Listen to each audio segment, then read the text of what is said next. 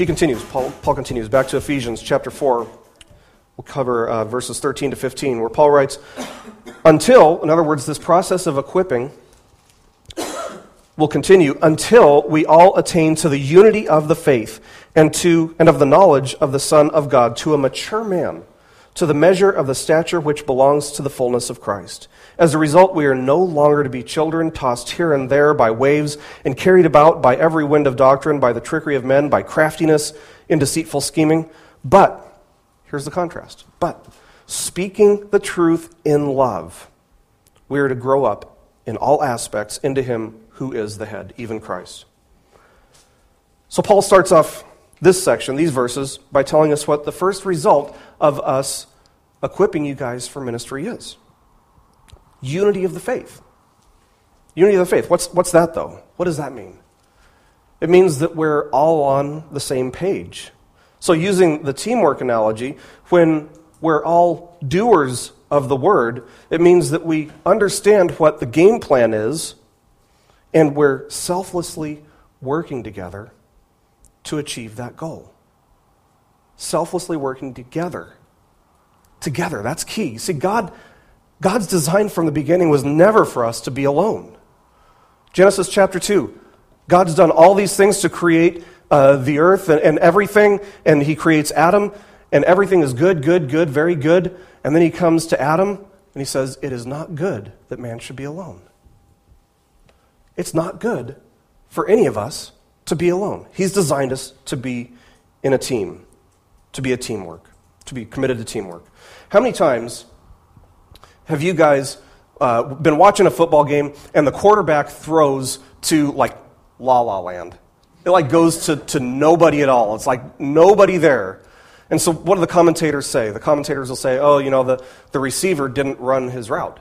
They're just on different pages. Maybe the receiver forgot what he was supposed to do. Maybe he didn't understand what the game plan was exactly. But for one reason or another, he doesn't end up where he's supposed to be. He's not doing what he's supposed to do. See, it's important that everybody on the team understand which play is being called so that they can be where they're supposed to be when they're supposed to be there, and that they can do, and so that they can do the things that they are supposed to be doing. So Paul says that when you're properly equipped for your ministry, we'll all be on the same page. That's the first result. The second result, Paul tells us, is that we'll have unity in our knowledge of the Son of God. Here's the reality. The more we do what he says, the more like him we will become.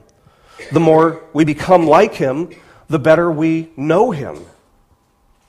And this will continue until we see the third result, which Paul tells us, to a mature man, to the measure of the stature which belongs to the fullness of Christ. In other words, we'll reach spiritual maturity. We won't be tossed around by doubt and disbelief and false doctrines. No, eventually we'll be perfected in Christ-likeness. You know that's what God has planned for everybody? Every single one of you? That's God's plan, is for you to be perfected in Christ-likeness. Now, how's that going to happen? It's a little bit of a mystery, but John writes in 1 John chapter 3, verse 2, we know that when he, that is Jesus, when he appears, we will be like him. Why? Because we will see him just as he is. So that's a little bit of a mystery, but when we see him, we will become perfectly like him.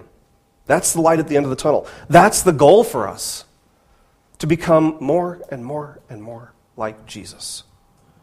And when we see him, John tells us that work will be complete. We'll become like him. So Paul says, as a result, we are no longer to be children, tossed here and there by waves and carried about by every wind of doctrine, by the trickery of men, by craftiness and deceitful scheming. But, again, here's the contrast, but speaking the truth in love, we are to grow up in all aspects into him who is the head, even Christ. Now, let's turn that around a little bit. How are we to grow up in all aspects into him who is the head? How are we supposed to do that? He says, speaking the truth in love. See, when we're united in our faith and we're united in our knowledge of Jesus, we won't be susceptible to schemes and false doctrine. To the contrary, we'll be speaking the truth in love, and will grow up into all aspects, into him who is the head, even Christ. So the second point of our game plan here, using the teamwork analogy, the second point is to let your life be completely permeated and driven by and characterized by the love of Jesus. In 2 Corinthians chapter 5, verse 14, Paul writes, "For the love of Christ compels us." Now, if you think about that, that's a little bit ambiguous, isn't it? The love of Christ compels us. Now, when something belongs to me, like my car over there, you might say that is the car of Toby. It's my possession. But when he's writing this, maybe he's saying the love of Christ, the love that Christ has for us. So is he talking about our love for him or his love for us? And this is really cool, because the way that it's written, it can be interpreted either or both ways. We're compelled by the love of Jesus, his love for us and our love for him. John says we love him because he first loved us. Right? That should be what drives our ministry. And so love needs to be just oozing out of us. We need to be characterized by our love of Jesus. Christ's love changed us, and it is strengthening us. So our love for him should be the fuel that drives our ministry. Now, why is that important? It's important because ministry requires sacrifice. It does. And so you have to love, because love, by definition, is self-sacrificial. It's sacrificing something of your own for the benefit of somebody else. It's putting somebody else first, before yourself. John chapter 3, verse 16, "For God so loved the world that he gave his only begotten Son." Right, it was a sacrificial love. That's what love is. It is sacrificial. There's an old Greek playwright, about 300 years before Christ, who wrote, "Love is all we have, the only way that we can help the other." Jesus said something a little bit similar to that. He said in John chapter 13, verses 34 to 35, "A new commandment I give to you, that you love one another. Even as I have loved you, that you also love one another. By this all men will know that you're my disciples, if you have love for one another." Now, did you guys catch that? There are two sentences there. There are two sentences, and he said the same thing, how many times? 3 times, right? Love one another. He says it 3 times. Now, back then they didn't have fonts or underlines or anything like that. If you were texting this, you'd put it all in caps. Love one another. A huge emphasis here. If you were writing it on a Word document or something like that, you'd capitalize it, you'd underline it, you'd put it in bold font. Yeah, the emphasis here, the central thing here, is that we are supposed to have love for one another. Now, Jesus could have said a lot of things that we would be known by. He says, people will know that you're my disciples if you love one another. He could have said, people will know that you're my disciples if you know the whole Bible backwards and forwards. It doesn't say that. He could have said, people will know that you're my disciples if you gather regularly for fellowship. He doesn't say that either. He could have said, people will know that you're my disciples because you wear a Jesus shirt and you wear a cross and you listen to Christian radio and nothing else. No, he doesn't say that. He says, people will know that you're my disciples if you love one another. So how important is love? It's huge. Love needs to be a priority in your life and in your ministry. It needs to be at the heart of everything that you say and do. How important is it? I think Paul hits the nail on the head here in 1 Corinthians chapter 13, verses 1 to 3. He says, "If I speak with the tongues of men and angels, but I do not have love, I become a noisy gong or a clanging cymbal." In other words, even if you have the most eloquent speech in the whole world, if you're trying to share the love of Jesus with somebody, but you don't have love, all they hear is,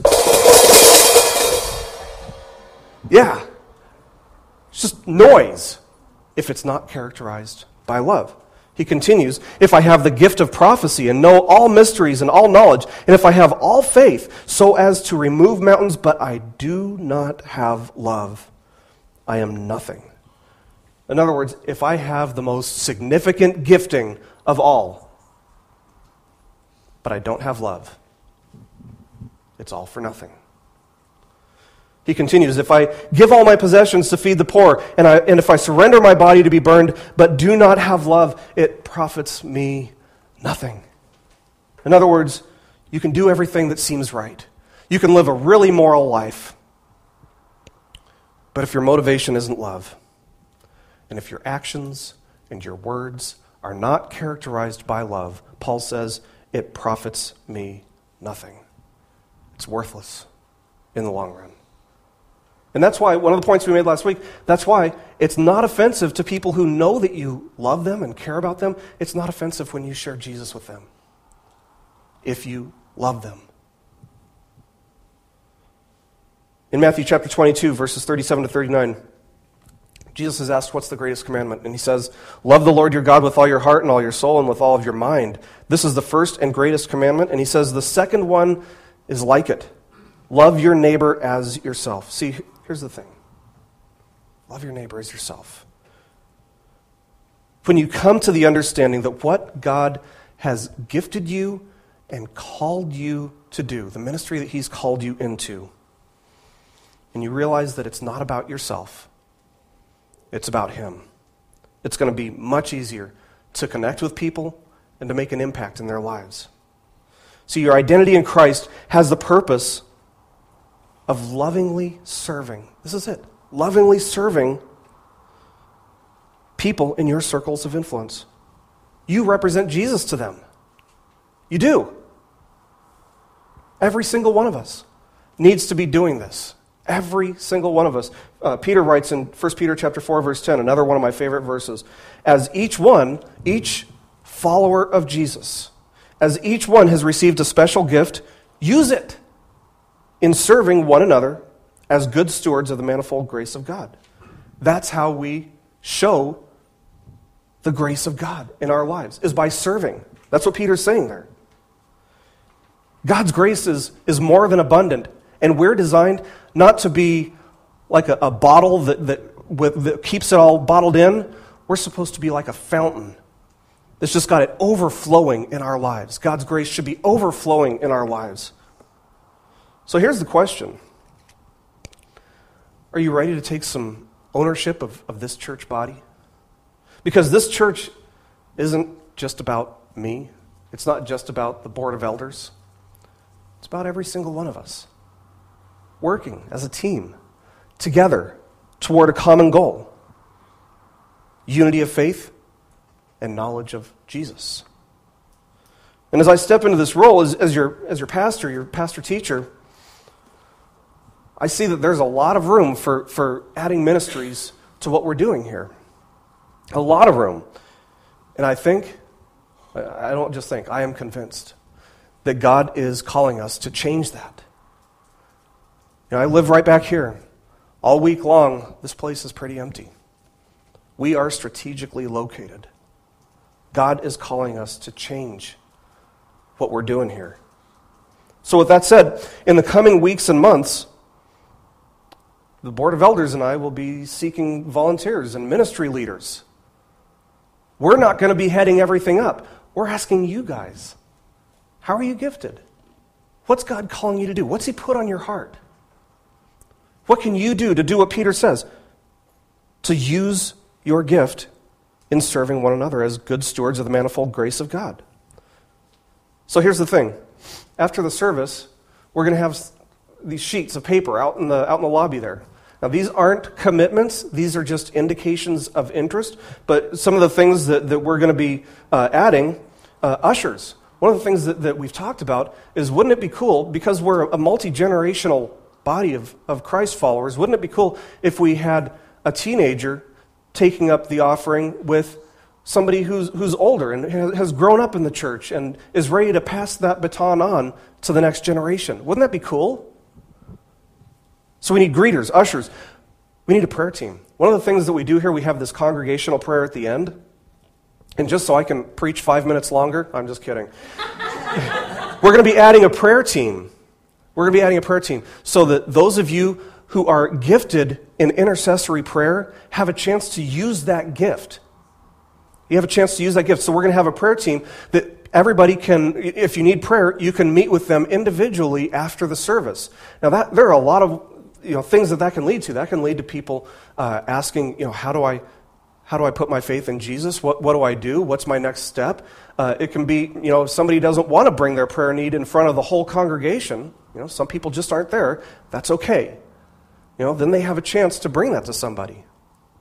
So we're going to be adding a prayer team. We'll need people for that. Women's ministry. We want to be starting some type of women's ministry. And again, this isn't necessarily a commitment. This is just an indication of interest. Go ahead and sign up after the service.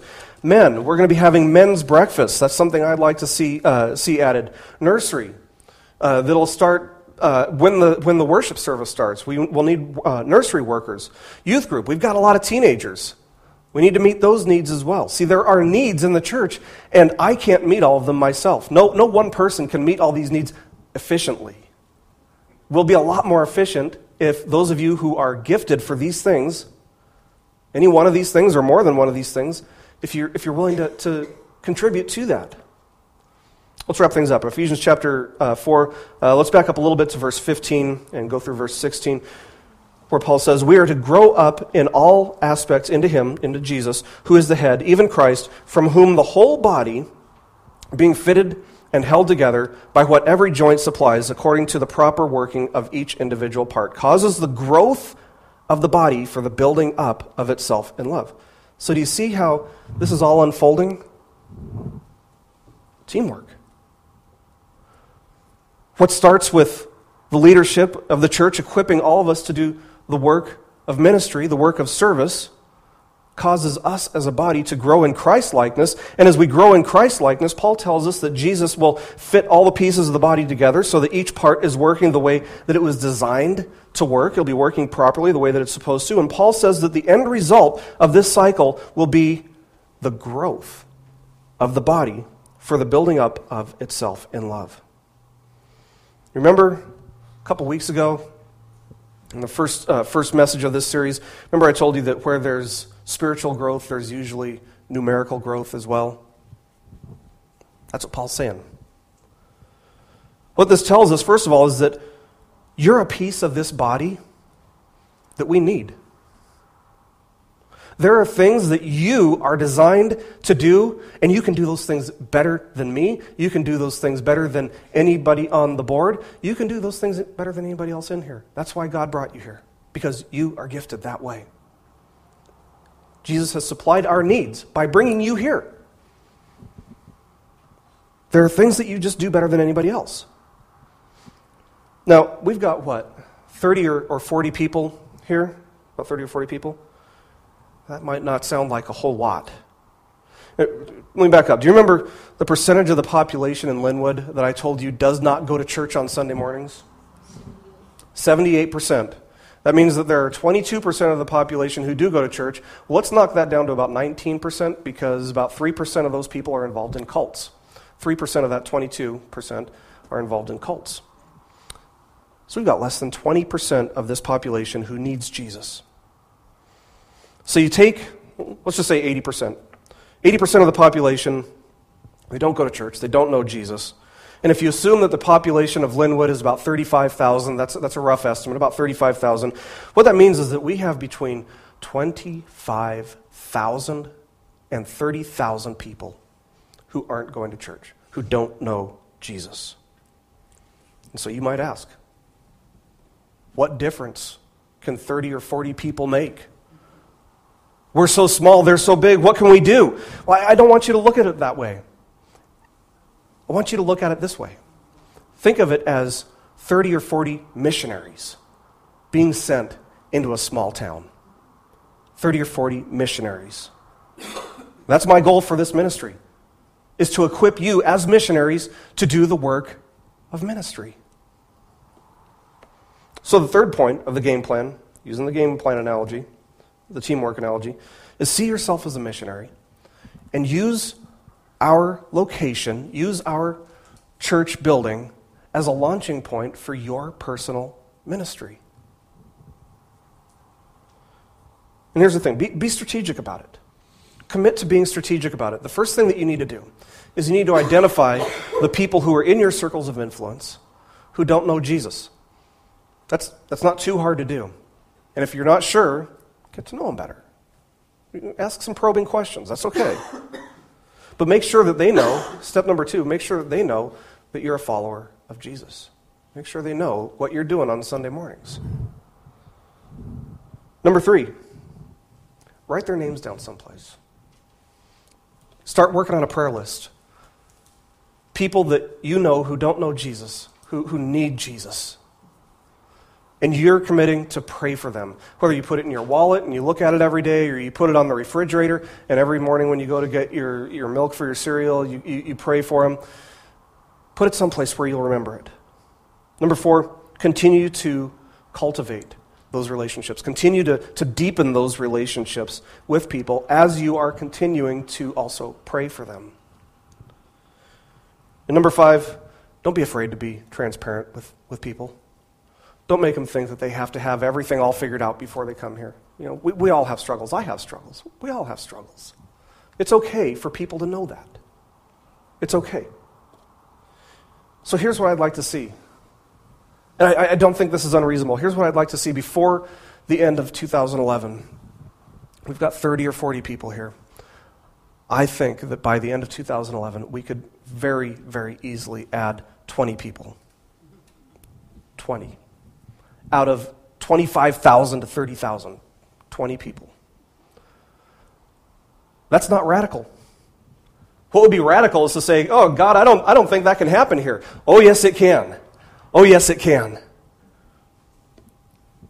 When God is put into that equation, anything's possible. Anything. So I think that adding 20 people, 4 or 5 families, to our family here is reasonable. Because He's gifted each one of us for ministry, for service. Every single one of us. We're the team that God has put together. So, just to review. First part of the game plan, don't just be a hearer. Be a doer as well. Walk away with meat, not milk. Don't just forget what you hear. Chew on it. Chew on it.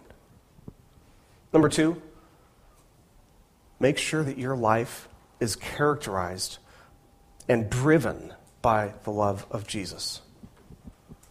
Number 3, see yourself as a missionary. You know, we've just got a small list of things that we're asking you guys to prayerfully consider. And if you have another ministry that you'd like to see started up here, great. Come to us. I am totally open to ideas. I love ideas. But see this as a launching point for your ministry. Take ownership of Linwood Evangelical Free Church by committing to some type of ministry that God's called you to. Let's pray. God, we thank you that you have called us out of darkness and into light to proclaim your glory in this community. God, I pray that you will strengthen us, enable us to do that on a daily basis. Teach us what it means to live for you. Not just to go to church on Sunday mornings, Lord, but to commit to serving you and your body in a way that will make an impact for eternity. God, we thank you that this is a way that we can all grow, both in our understanding of you and numerically and relationally. We see that this is how you've designed it, Lord, and we thank you for that. We pray that you will bless our efforts and make us more than hearers, Lord. Strengthen us and prod us to be doers as well. In Jesus' name, amen.